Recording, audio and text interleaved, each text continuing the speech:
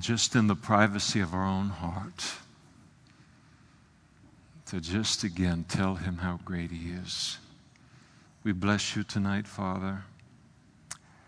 We bless you. We bless you, Lord.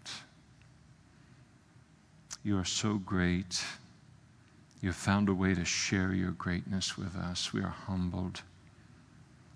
Thank you for your Son. Thank you for all of the expressions of your grace that have just, in each of our lives, made up the last week, let alone overwhelming our sinful past and providing us with salvation. Thank you for your love for us, your commitment to us, Lord, your faithfulness to your word. We bless you tonight. And we ask that you would continue the ministry of your Holy Spirit in this room by speaking to us through your word. And Lord, how we never tire to be reminded as we turn to it that it is going to outlive the heavens and the earth. It's going to have the final say in everything. And we thank you for that, Lord. Bless us, teach us, continue to conform us into the image of Christ tonight, we pray. In Jesus' name, amen. Please be seated. Good evening to you. Matthew chapter 26. Our journey through the Scriptures, Genesis to Revelation. Going to finish up the book of Matthew tonight. Matthew 28. Did I say 26? All right, it's 28 then. We cannot afford to go backwards in this particular journey. So chapter 28. If you're with us tonight and you don't have a Bible, men are coming up the aisles with Bibles right now, and you flag them down. They'll put a Bible in your hand. It'll be marked for our passage tonight. You'll be fairly lost and without being able to read the Word and listen as well. Matthew's Gospel, chapter 28. We remember that Jesus in chapter 27, as we looked a couple of weeks ago, is in line with the account of Matthew. He has been crucified and died upon that cross. He's been buried and laid into the grave of a rich man. And a Roman guard has been placed around that grave of Jesus at the request of the Jewish religious leaders, concerned that the disciples might come in the middle of the night, steal Jesus' body away, and then perpetuate upon human history the idea of his resurrection. And in establishing that guard, they forever and always have removed any idea that the resurrection of Jesus Christ, if and when it did occur, ever occurred on the basis of the theft by the disciples. And now after the Sabbath, as the first day, that is Sunday, of the week began to dawn. All of these events occur as the sun is beginning to rise on that beautiful spring morning in the Middle East. And as the sun is beginning to dawn, and surely the appearance of Mary Magdalene and the other Mary here who is listed here, the mother of James, other women we're told in the Gospels came with them as well, but Matthew focuses upon these two. And it is an expression of their love for him that they won't even let the sun hardly rise before they come to the tomb with the intent of anointing his body properly for burial. You remember he crucified and then wrapped up and put within the tomb, but not a proper burial, and they want to give him one that is worthy of him. And Mary Magdalene, of course, had the 7 demons cast out of her. Imagine, I've never been demon-possessed. I've gone through a lot of things, but I've never been demon-possessed. And I've never been possessed by 7 demons. Can you imagine? You come into contact with Jesus and you are freed from that kind of bondage, oppression, into light, into life, into freedom in that kind of a way. Wow, what must have happened inside of her the love that she would have for the Lord as a result, and the loyalty. And we see her continually all the way through Jesus' ministry. Oftentimes, even when the men have run in other directions, she stays there. And of course, as Jesus spoke about another woman in the Gospels, that he who loves has been forgiven much, loves much, and he who's been forgiven little loves little. And she had been through a lot. She owed a transformed life to Jesus Christ, and any opportunity that she had to express it, even in further anointing his body for burial, she was going to do that. Now, they are misguided, both the Marys that come here to see the tomb. They did stay long enough when Jesus was buried by Joseph of Arimathea and also by Nicodemus. They did take note of the tomb that he had been buried in, so they knew where that occurred. And so now here, 3 days later, they arrive at the tomb that morning to do that further anointing. It tells us clearly that they, as well as the apostles, did not really grasp Jesus is telling them that he was going to rise from the dead. So they're not coming here early in order to witness a resurrection. It wasn't like everybody put their phones on alarm for 3 a.m. We got to get over there. He said he's going to rise again on the 3rd day, and we want to be a witness of that resurrection. That's not why they came. They came expecting to find a dead body. Interestingly enough, that the disciples, the apostles, didn't even bother coming. The women did, but the men didn't. And they're hidden off somewhere in Jerusalem. I don't make fun of them, but it's the fact of the matter. They're afraid for their own safety. If the Jewish religious leaders were able to entice the Romans to the killing of Jesus, then surely they'd find some way to round up the apostles and kill them next. And so they're hiding away. Nobody is, in this whole idea that the religious leaders gave too much credit to the disciples, that they would even come up with a plan to steal the body. They were so far away from all of that. Jesus' body was in no danger of being stolen if it hadn't been risen from the dead. And so, though they do come as an expression of their love, they are not expecting what they're about to run into. And so you can imagine now, here they come, they're expecting very little, expecting a dead body, and then this is what they come and encounter. And behold, there was a great earthquake. So I've been through a couple of earthquakes before. You remember that one when the World Series? Okay, so you go through these things, and I don't know what a great earthquake is by biblical standards, but this is a great earthquake then occurs as they're there. And here's the reason for it. For an angel of the Lord descended from heaven. And something about his descending from heaven, he's been dispatched to perform this particular act, and it creates an earthquake.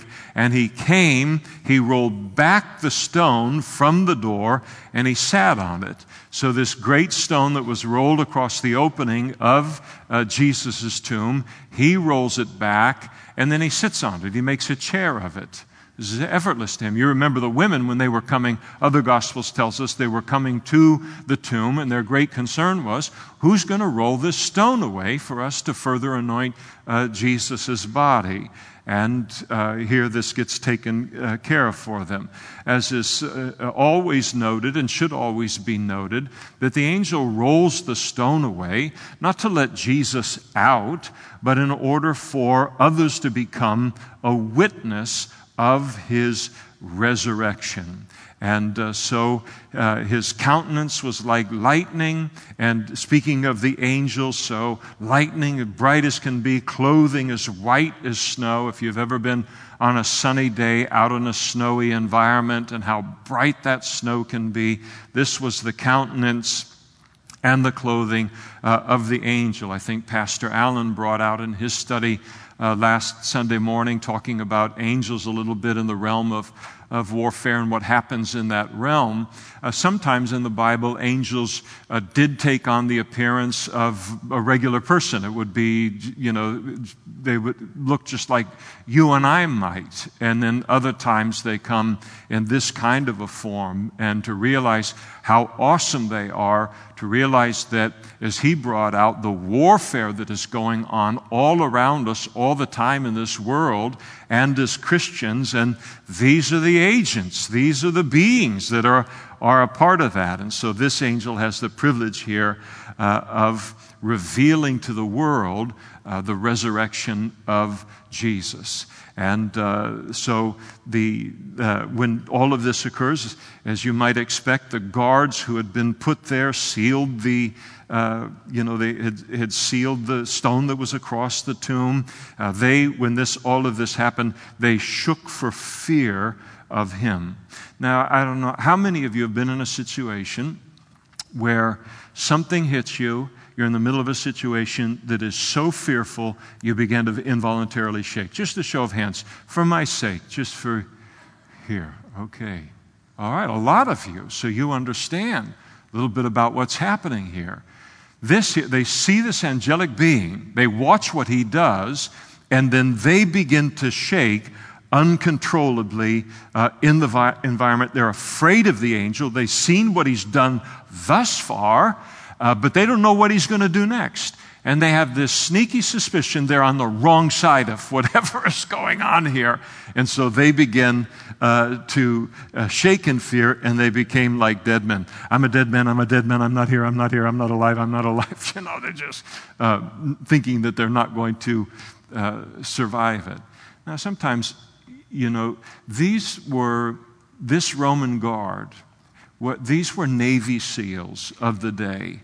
And so often we look and we say, oh, there they've got their spear and they've got their shield and so forth and all of that. But these were the greatest warriors of that particular time in history. The same thing would occur if a guard had been put around Jesus' tomb today in such a way, and you picture, our Navy SEAL with Kevlar and the weaponry that they have and the night vision and the so forth, it would have wiped them out just as much. And so here are these hardened, soldiers, the best within the Roman legions, and this is what all of this produced within them. And then the angel answered, and he said to the women, and this is interesting, because the message of Jesus' resurrection from the dead, the first people that it came to were women. And now doesn't seem terribly significant within our culture, where we work very, very hard for the equality of the sexes and so forth and all. But it was very significant in that day.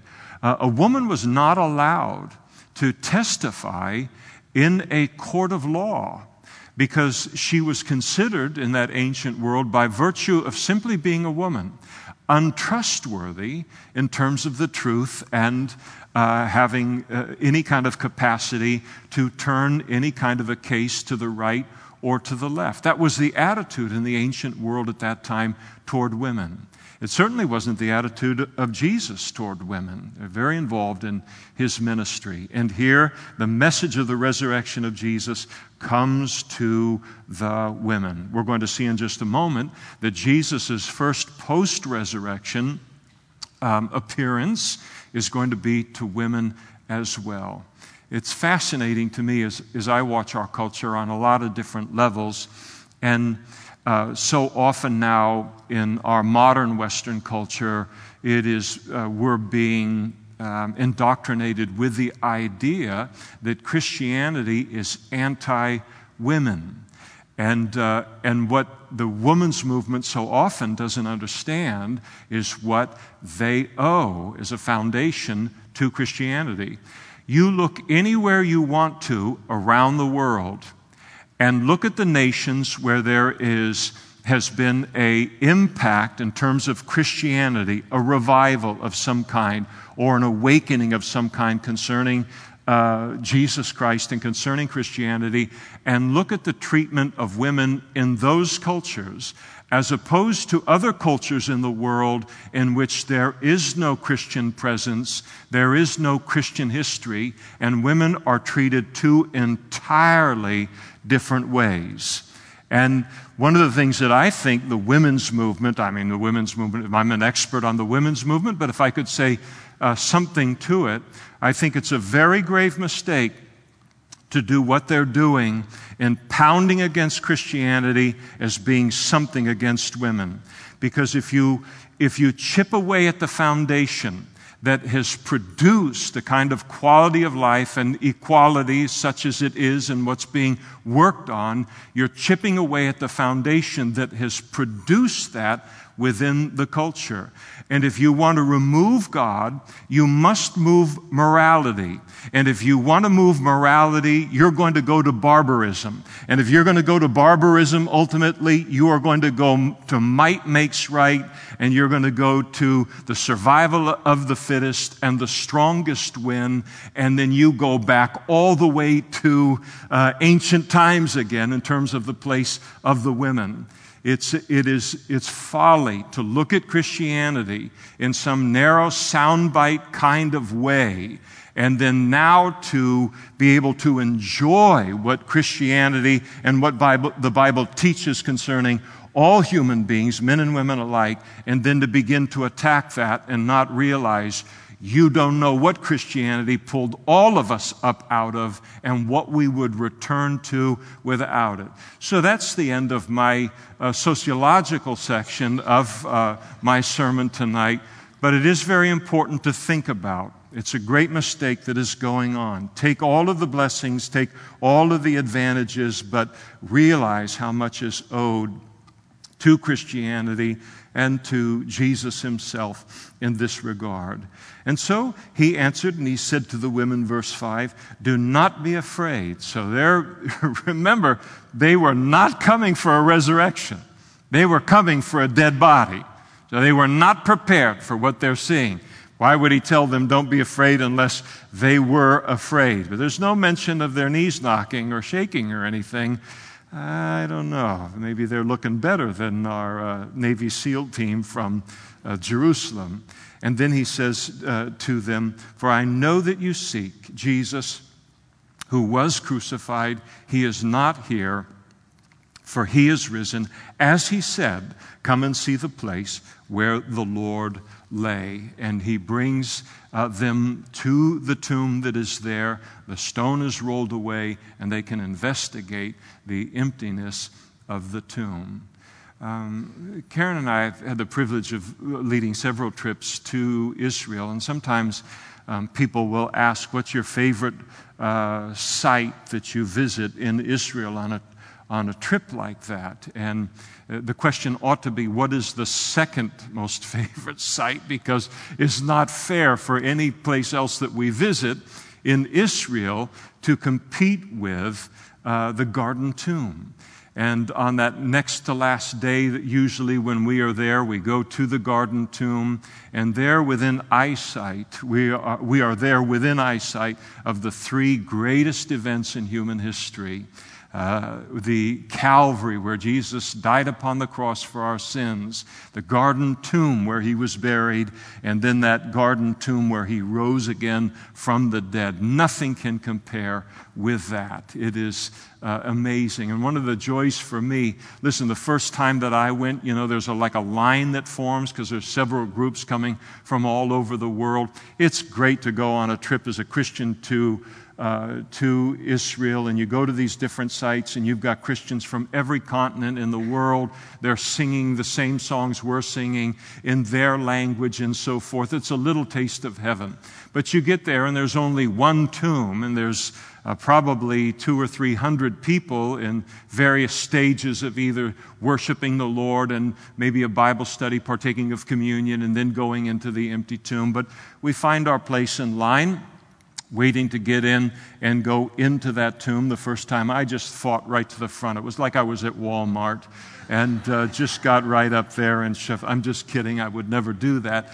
But you wait your way. But having done that the first time, one of the blessings for me is to just find a bench somewhere and then just watch the group that I get to lead one by one go in. They're in there for a few minutes and they come out, and now they themselves are what the angel invited these women to be, and that is eyewitnesses of the resurrection of Jesus Christ and that empty tomb. And so he tells them, come and see where the Lord lay. Past tense, he is no longer there. And then he instructs them, go quickly and tell his disciples that he is risen from the dead, and indeed he is going before you into Galilee, where you will see him. Behold, I have told you. And so he gives them that instruction. They're very, very quick to obey that instruction. And so they went out quickly from the tomb with fear. And the whole idea is that it's just like, did you see what I just saw? And I mean, this the reverence for God, the reverence for holy things, and so forth. And they went out with great joy as well. And then this is beautiful. They had a running obedience related to the commandment. They ran to bring the disciples this word. And so they went to tell them that. And then the disciples, and as they went to tell the disciples, behold, Jesus met them, saying, rejoice. And so here is the first post-resurrection appearance of Jesus, again to women. And then when he greets them with a single word. And it's fascinating. Just a single word, rejoice. Rejoice. And here they are again, coming to that place, expecting to find a body, not expecting to see him raised from the dead, not because he hadn't told them over and over again that he would, but because of their own unbelief. And then they see him now, and here he is, risen from the dead, and he declares to them to rejoice. That's his great word, his great one-word commentary concerning his resurrection. And that word rejoice, it means to rejoice, to be cheerful. It speaks of an internal sense of calm, of joy, and of being well off. Isn't that beautiful? That sense of feeling of being well off. And so he calls on them to rejoice. And that's his commentary concerning the resurrection. What I'd like us to do just for a moment is we look at this resurrection of Jesus, and as he gives us this word rejoice, to just stop and think about a few things and reasons that we have to rejoice as Christians because of the resurrection of Jesus from the dead. Sometimes we can just say, well, he rose from the dead, and I think it's really important because they talk about it a lot. But beyond that, I don't have the foggiest idea. But the implications of his resurrection are absolutely huge. And sometimes they get put into our mind, they get put into our spirit, and once they're there in our relationship with God, then when we sing the worship songs as the worship team leads us in worship, all of this great stuff that has now impacted our understanding now can come out, and having understand it more thoroughly, able to worship God and thank him in a fuller way for what he's done in the resurrection. First of all, the resurrection of Jesus is a cause for joy because it declares Jesus to be the Son of God. Just as he claimed. It verified his claim to be divine, that is, to be God in human flesh, the Son of God, and God the Son. And so Jesus continually, in his public ministry, he continually claimed to be equal with the Father. He continually claimed to be equal with God the Father, and he claimed that the Father would one day raise him from the dead in 3 days. And if Jesus was wrong concerning that claim of being equal with the Father, if that was an offense in any way to God at all, then all God would have to do is leave him dead in the grave. And if his claim was true concerning his deity, then the resurrection would be the Father's way of substantiating that claim. And so the Father did in raising him from the dead.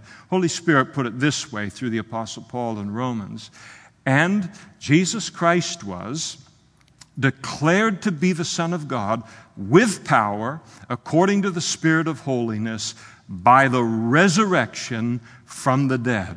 And so Jesus' resurrection put heaven's verification upon Jesus' claims to be the Son of God and God the Son. Second, the resurrection of Jesus is a cause for joy because it reveals him to be the promised Messiah. All of these Old Testament prophets spoke of the fact that from God, that when the Messiah came, as he would be sent into the world by the Father, that in order for him to fulfill the prophecies concerning the Messiah, that it would necessitate his death, his burial, and his resurrection. Isaiah 53 speaks continually of his death for our sins. Psalm 16, bless you, by the way, Psalm 16:10 then speaks of the fact that he would then be raised again from the dead. And so his resurrection was required in order for us to recognize him as the Messiah.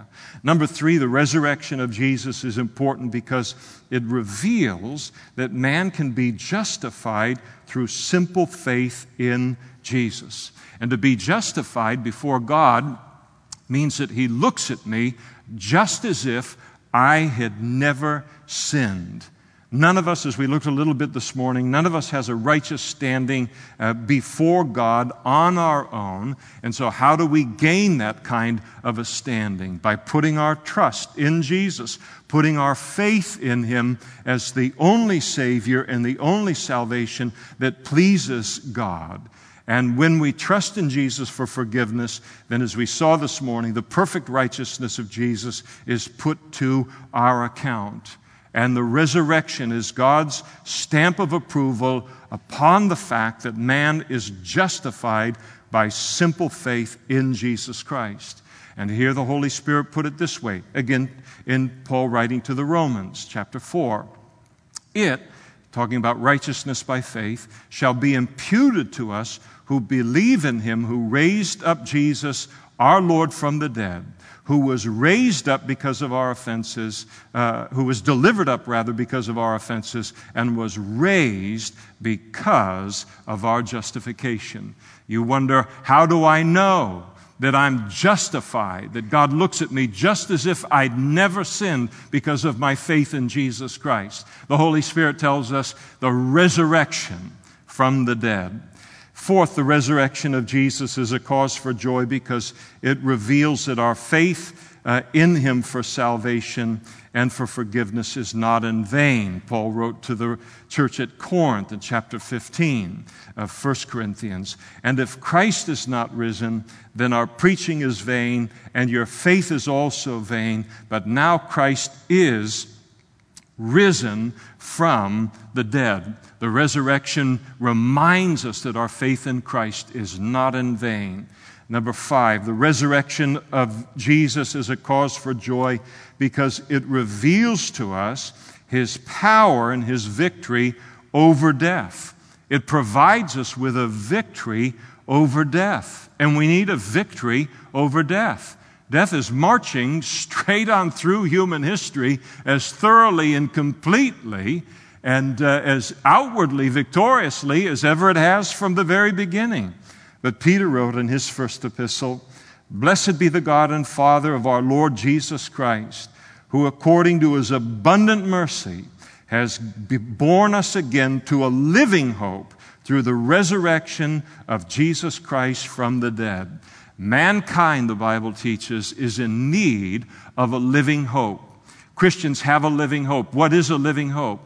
A living hope is a hope that has conquered death. It's a hope that lies beyond the reach of death, a hope that cannot be affected by death. And God has provided us with that quality of hope, that kind of confidence in the face of death. And he's done it through the death and the burial and the resurrection of his Son. And the reason that Jesus can offer everlasting life to us is because he has defeated death. And so he spoke not only authoritatively about life and about death, but then he proceeded to demonstrate his authority over death through his resurrection. What a wonderful thing to look at tonight and to realize death is a conquered enemy for me as a Christian, because my God and my Savior has conquered death and exposed his authority, revealed it over death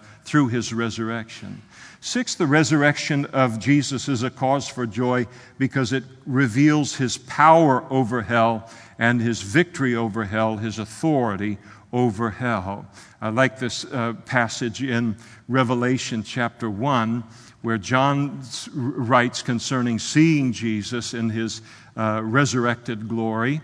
And when I saw him, I fell at his feet as dead. But he laid his right hand on me, saying to me, "Do not be afraid. I am the first and last."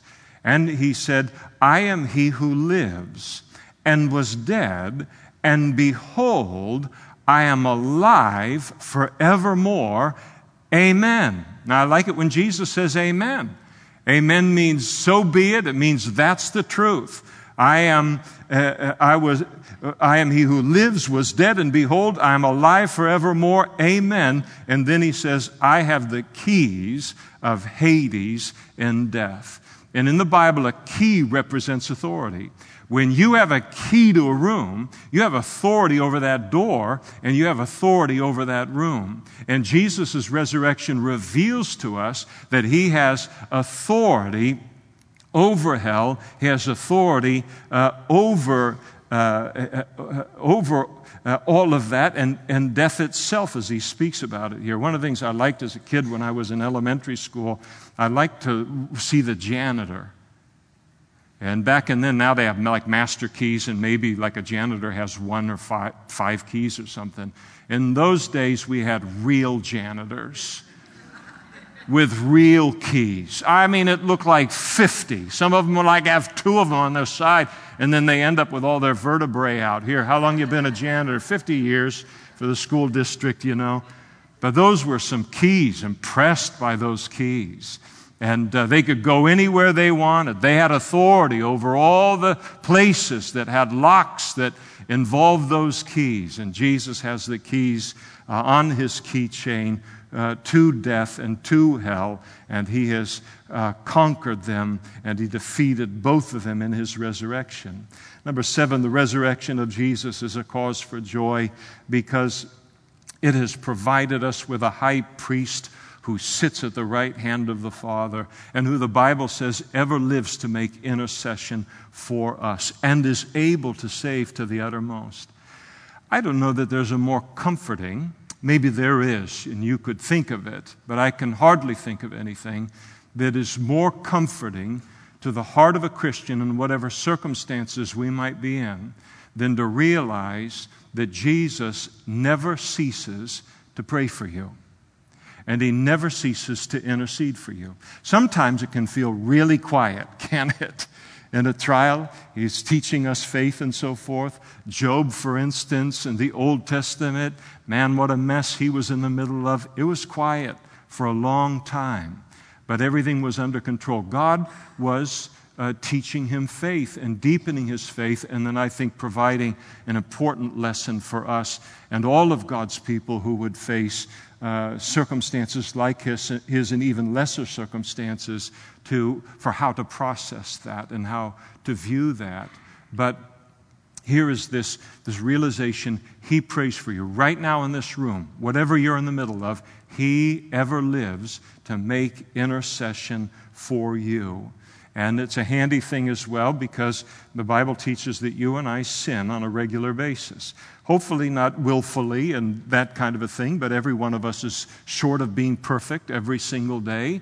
And the Bible says that before that scene in heaven, Satan still has access to the throne room of God, and he comes up, and he is the accuser of the brethren. He accuses us before God of all of the sin that we have committed, and he's got an airtight case in terms of us being sinners. We are sinners, but Jesus lives then to intercede in that environment. He's our defense attorney, never loses a case there, and he just says, yes, Father, those charges are true about Damien, but for those sins I died, and he has trusted in me, and my sacrifice for him continually cleanses him of sin. And what is true of me is also true of you. His resurrection has allowed him now to become the one who is our high priest, who never ceases to pray for us. And then 8, the resurrection of Jesus is a cause for joy because it reveals that we have been saved from the wrath that is due to come upon our sin. I don't know about you and what kind of a background you come from. Some people come from a super sinful background, and they still got like the Harley jackets in the closet maybe or something like that. And then other people not so much like that. But they've got a conscience that's as tender as just about anything this side of heaven.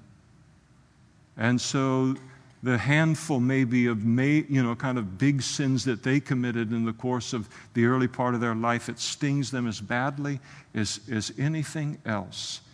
And here, as I think about my sin and the wrath that it deserves, you say, well, how can we get a picture of that? Calvary. Calvary. That's the wrath. What Jesus partook of, what happened to him upon that cross, that's the wrath that my sin righteously deserved. And the resurrection of Jesus reveals that we've been saved from the wrath that our sin was due. Paul put it this way to the Romans, much more than. Think about Paul as he considered his life and his past and rejoicing over this. Much more than, having now been justified by his blood, we shall be saved from wrath through him. For if when we were enemies, we were reconciled to God through the death of his Son, much more, having been reconciled, we shall be saved by his life. That is his resurrection. And then finally, the resurrection of Jesus is a cause for joy because it's the guarantee of our own future resurrection into heaven. You and I have got a resurrection that's going to occur in our future as Christians. And Jesus' resurrection from the dead is the guarantee that we will one day be raised into heaven. Paul put it this way so perfectly, 2 Corinthians chapter 4, verse 14, knowing that he, that is the Father, who raised up the Lord Jesus, will also raise us up with him. So these wonderful considerations, how far-reaching the resurrection of Jesus Christ is out into Christianity, out into our theology, out into the daily and the practical of our lives, the intimacy of our devotion and our relationship with God. So important to know these things and to realize these are all ours because of his resurrection. Verse 11. Now, while they were going, the women let me go back to verse 9. And so they came, when Jesus said, rejoice, they held them by the feet, they're worshiping him and so forth. Jesus then said to them, do not be afraid, go and tell my brethren to go to Galilee where they will see me. And so they then head off, and while they're going, behold, some of the guard came back into the city of Jerusalem. They reported to the chief priests all of the things that had happened. And then it came, there was this earthquake, and it was like lightning, his face and his clothes like white as like snow, whatever snow is, remember there in Israel.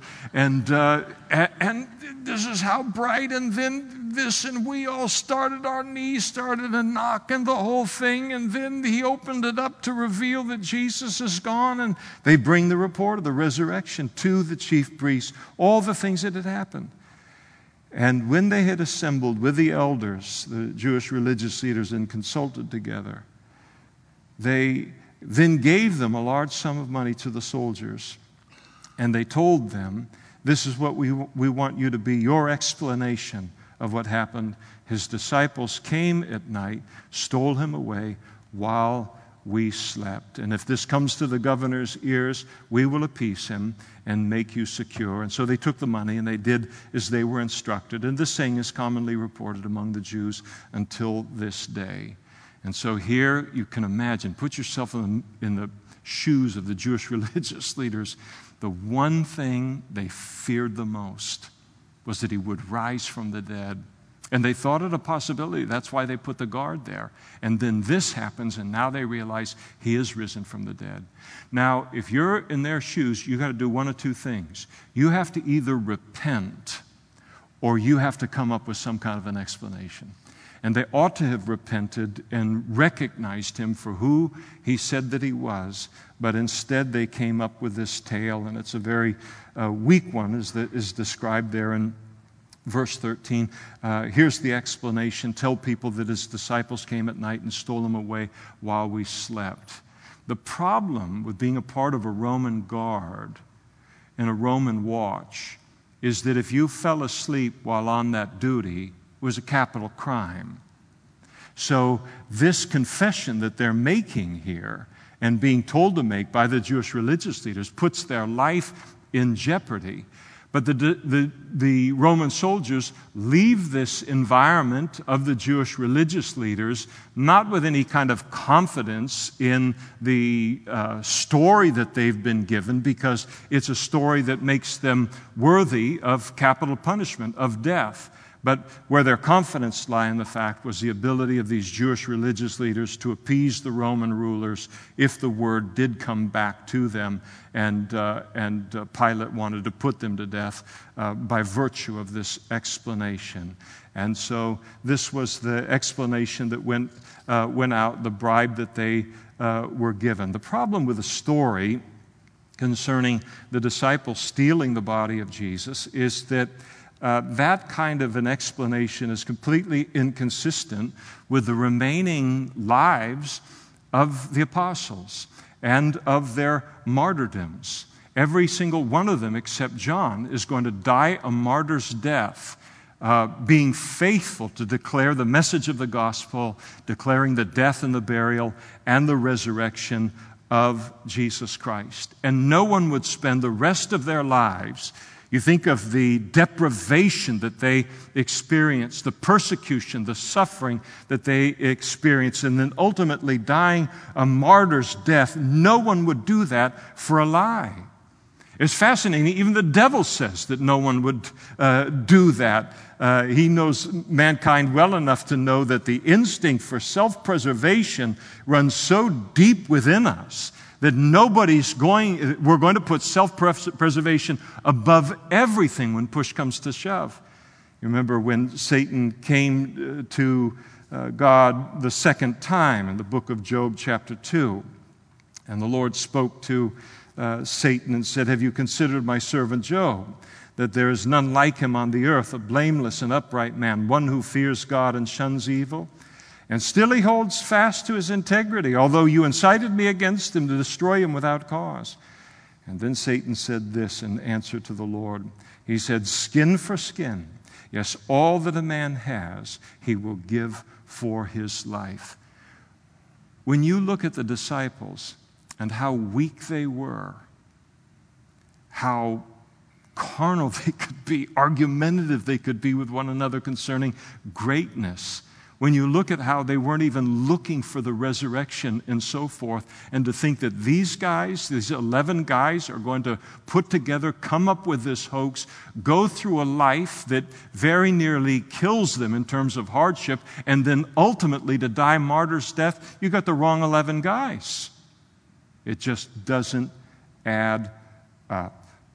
And so then, following this particular event, Jesus then, we're told, appears to the disciples up in the region of Galilee, and then the 11 disciples went away to Galilee, northern region of Israel, to the mountain which Jesus had appointed for them. Jesus met with them earlier on the evening of this very day of his resurrection. Later, he would appear in an upper room in Jerusalem to Thomas, who missed the first appearance of Jesus on that night.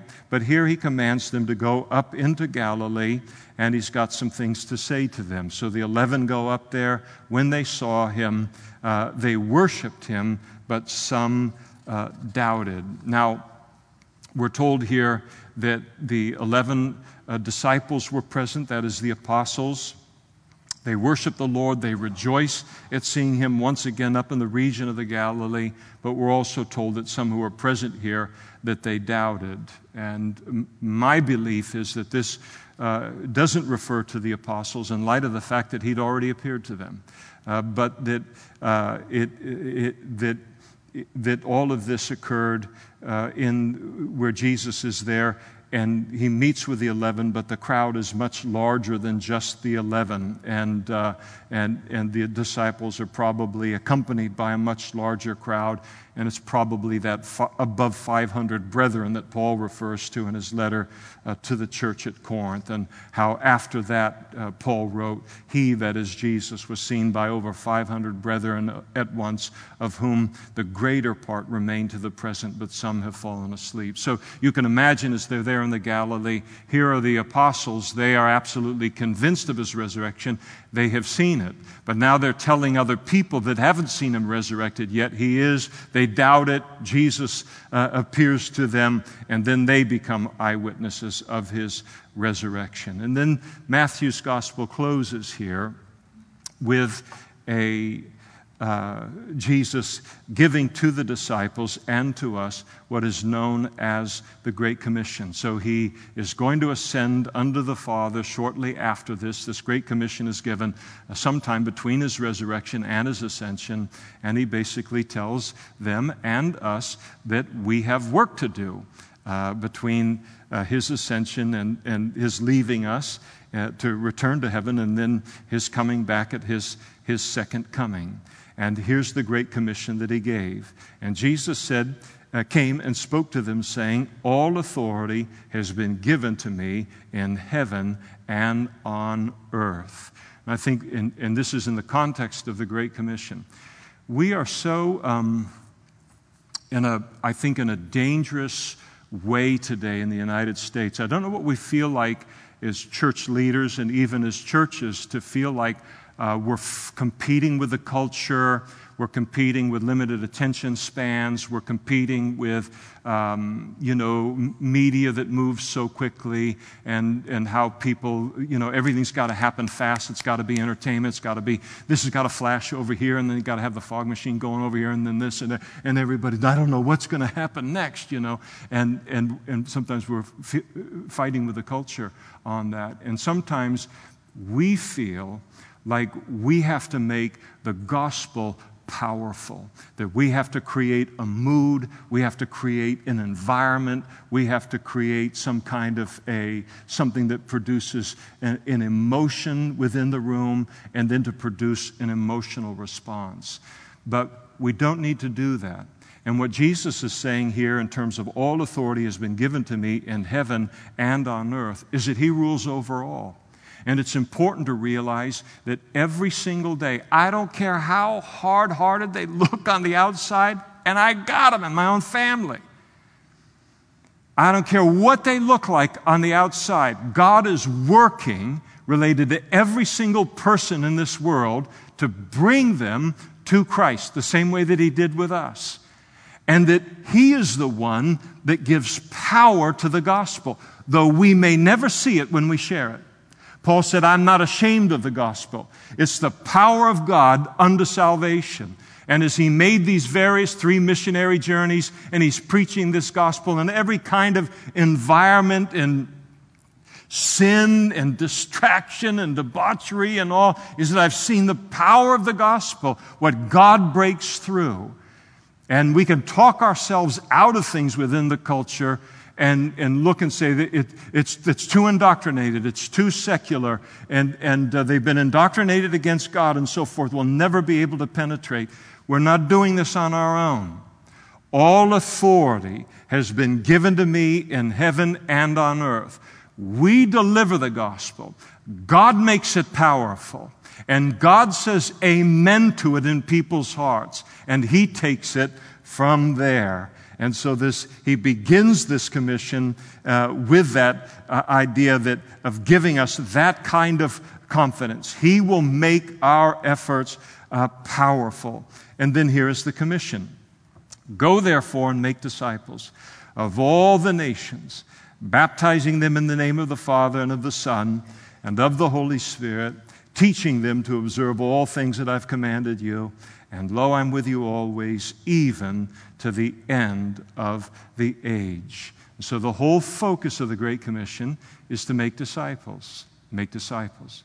A disciple is a learner. A disciple is a follower of Jesus Christ. So this is more than just being a convert. Evangelism is very, very important. That's how a person becomes a Christian, so that they can then become a disciple or a follower or grow into maturity as a Christian. And so the focus is now to make disciples of all the nations. And when Jesus is to make disciples of all of the nations, he's talking to a purely Jewish audience. Their minds just about explode probably. That God is interested in another group of people other than the Jews. He's going to make a kingdom. He's going to save people out of all nations. And we're to go and to reach the whole world in this desire to make disciples. And so that's the focus. That's the goal, the making of disciples. And there's 3 keys to it as he gives out here. And the first thing that he tells us is the necessity of going. And so there is the evangelism, proclaiming the truth about Jesus, sharing the gospel with people. And it's very simple. Hey, listen, I've got an invitation for you from God. God declares that your sin has separated you from Him. And you're not going to make any sense out of life until you are engaged in the relationship that you've been created for. God loves you so much that He sent His own Son to die on the cross for your sins. And if you'll believe in Him, you won't perish, but you'll have everlasting life. God's invitation to you is the forgiveness of sins, everlasting life, and to begin a relationship with Him right now. That's what He's offering you, not what I'm offering you. I could no more provide that to you than I could be the man in the moon. But that's what He offers to you. And so that's the offer that we make to people, telling them about God's offer and encouraging them to put their faith in Him for the forgiveness of sins. It is important, and I think fascinating, to realize that the Greek verb translated go there in verse 19 is actually not a command, but it is a present participle. The idea is going. And here's a translation that has it just perfectly. Then Jesus came and said to them, all authority in heaven and on earth has been given to me. Therefore, as you go, disciple all the nations, baptizing them, and so forth. And what it speaks to very, very powerfully is lifestyle evangelism. Yes, evangelism involves missions. Evangelism involves mass crusades in terms of evangelism. But just as important, it simply involves us sharing the truth about Jesus anywhere and everywhere we go as Christians. And wherever we are in life, if we say, all right, I live where I live, I'm going to school where I'm going to school, I'm working where I'm working, and so forth, and I have the peace of God that I'm in His will, then that's my part of the mission field on planet Earth. That's where I'm to be an influence in that particular area. Don't have to go to the other side of the world in order to help fulfill the Great Commission. And so it's just as you go, as we go about in the course of life, listening to the Holy Spirit, His promptings, looking at things, and then sharing the gospel as the opportunity is given to us. So there's this need to go. It isn't that we put a sign out on Pellendale or someplace and we wait for them to come to us. We go to them. I remember one time I was in Israel, and there was a Jewish man that I was talking with, and he said, you know, as Jews, we don't have a Great Commission. And so we just kind of go on our business being Jews, and then whatever happens, happens. It's up to God for anybody to come to God, you know, through us. We don't feel compelled to share our faith with anyone else. And what he failed to realize is that God had taken care of all of the heavy lifting related to the Jews being an influence in the Gentile world, in the ancient world, and that He put the Jews in the land of Israel, which is at the hub of 3 of the great continents in the world. Europe and Asia and Africa. Everything that traveled north and south and east and west came through Israel. They didn't have to send the Jews around the world. The world came to them every single day then to be influenced by the God that they served. And so God had done that for them, but here we are, Christians scattered all around the world. They're not going to necessarily come to us, and so we go to them. The second thing about making disciples is baptizing them then in the name of the Father and of the Son and of the Holy Spirit. In baptism, there's 3 reasons to be water baptized as a Christian. Number 1, to obey the command to be water baptized, as it's laid out here. And then number 2, in order to profess Jesus publicly. Jesus said, if you confess me before men, I will confess you before my Father who is in heaven. If you deny me before men, I will deny you before my Father in heaven. So it is to say to the whole world, to the entire angelic realm, I am now a follower of Jesus Christ. I have chosen to do that, and I make it public. The third reason for water baptism is to identify with Jesus' death, burial, and resurrection.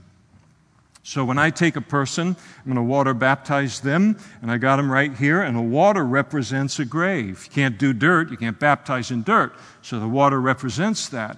And I put somebody down underneath the water, and I keep at my discretion how long they should be held under there in the light of what I judge to be their sinful past or not, so they really get the image well. But you go down under the water, and what it represents is that's what our spiritual condition was. We were dead in our sins, unable to raise ourselves from that spiritually dead condition. And then when I raise them up out of the water, it represents the fact that God has raised us up out of our spiritually dead condition by virtue of our faith in Christ. But He has raised us up now, having made us a new creation in order to live not the old life that we once lived, but now to live a new life as a new creation in resurrection power. And baptism speaks all of those things to the person who is being water baptized. The third thing that he speaks about in making disciples is the importance of teaching them. And not only teaching them, as we're doing here tonight, but teaching them to observe all things that I've commanded you, all of the things that they had heard, all of the teaching of Jesus. This they were to impart to others, not that these commandments were to be suggestions and so forth, but they were to observe them, they were to obey them. And so we do the same. Person becomes a Christian. You can't reach spiritual maturity independent of the Word of God being taught. This is what God wants. This is what He says. This is what we are to obey, and so forth, and then to obey that. That's how maturity occurs. And no one will become spiritually mature independent of that. I need to be born again, baptized, and then I need to grow in my understanding of the Word of God. And spiritual maturity, by the way, is defined by the ability to multiply myself. We think about, we judge physical maturity being the ability to replicate myself, to reproduce myself in terms of sexual activity. That means a person is physically mature to do that. A child of God, a Christian, is spiritually mature when we have the ability to take and to do for someone else what they have done for us. And that is to lead them into salvation, to present the gospel to them, and then to pray with them to receive Christ, and then to begin to disciple them in the early stages of their Christian life. That is spiritual maturity, and that's the maturity that each of us needs to attain to in our area of the mission field. And then Jesus closes all of this by declaring, "And lo, I'm with you always, even to the end of the age." And always from one end of the Bible to the other, when God speaks about His presence, I am with you, that always communicates the same thing. It is the guarantee of success. Now think about the early church. I've got a clock up here. You'll be done in a moment, so I know where I am. Think about that early church. You've got 12 apostles left. You got about 500 people maybe in Galilee.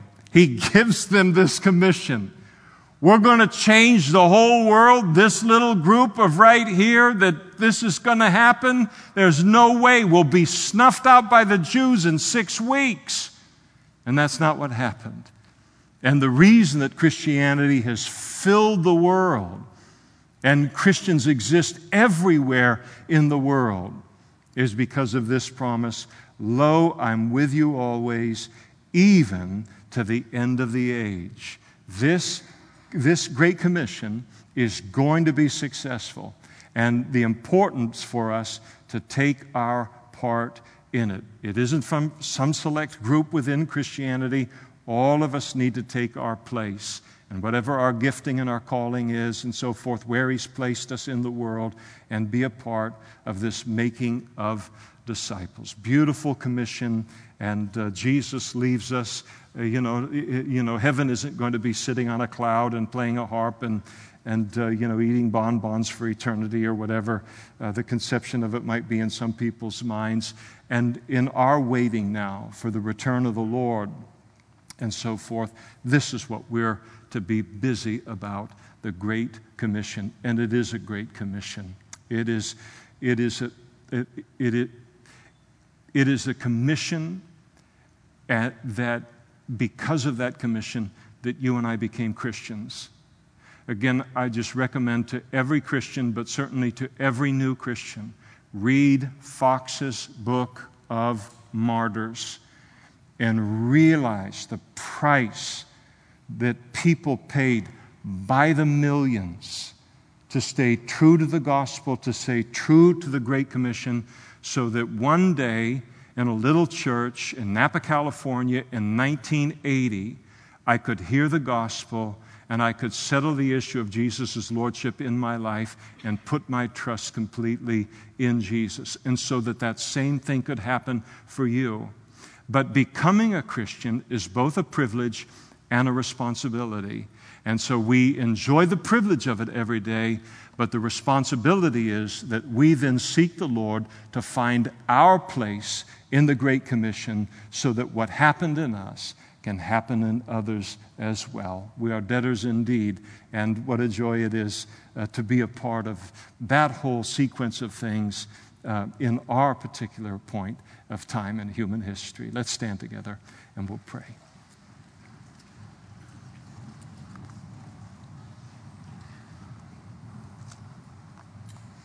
Thank you, Lord, for this gospel according to Matthew.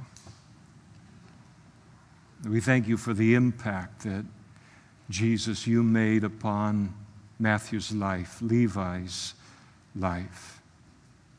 As he had thrown away all of Judaism, he'd thrown away all of religion, as he saw all of the fakery and all of the hypocrisy of the Jewish religious system in his day, walking away from his Levitical responsibilities and priestly responsibilities to become an absolute dregs of society and becoming a tax collector.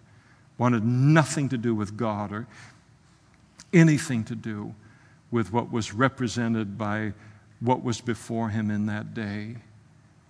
And then that day came where he saw you, Jesus, and he heard your teaching, and he realized that what he had seen all around him, all the days of his growing up, and what this was all really about, and what God was really like, were two entirely different things.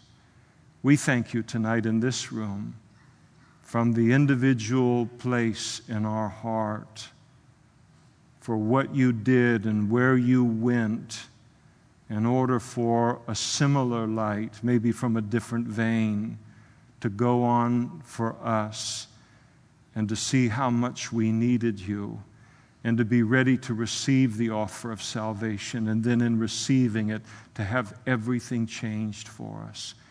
We bless you tonight. We bless you tonight, Father. We bless you tonight for the gospel. We bless you for the life that you have called us into. We bless you for being the God that you are. We bless you, Jesus, for how good you have been to us. We bless you, Holy Spirit, for your long work within our lives prior to becoming Christians, and then the power of your work and the firmness and gentleness of your work even after. Father, we bless you tonight as Christians for the privilege of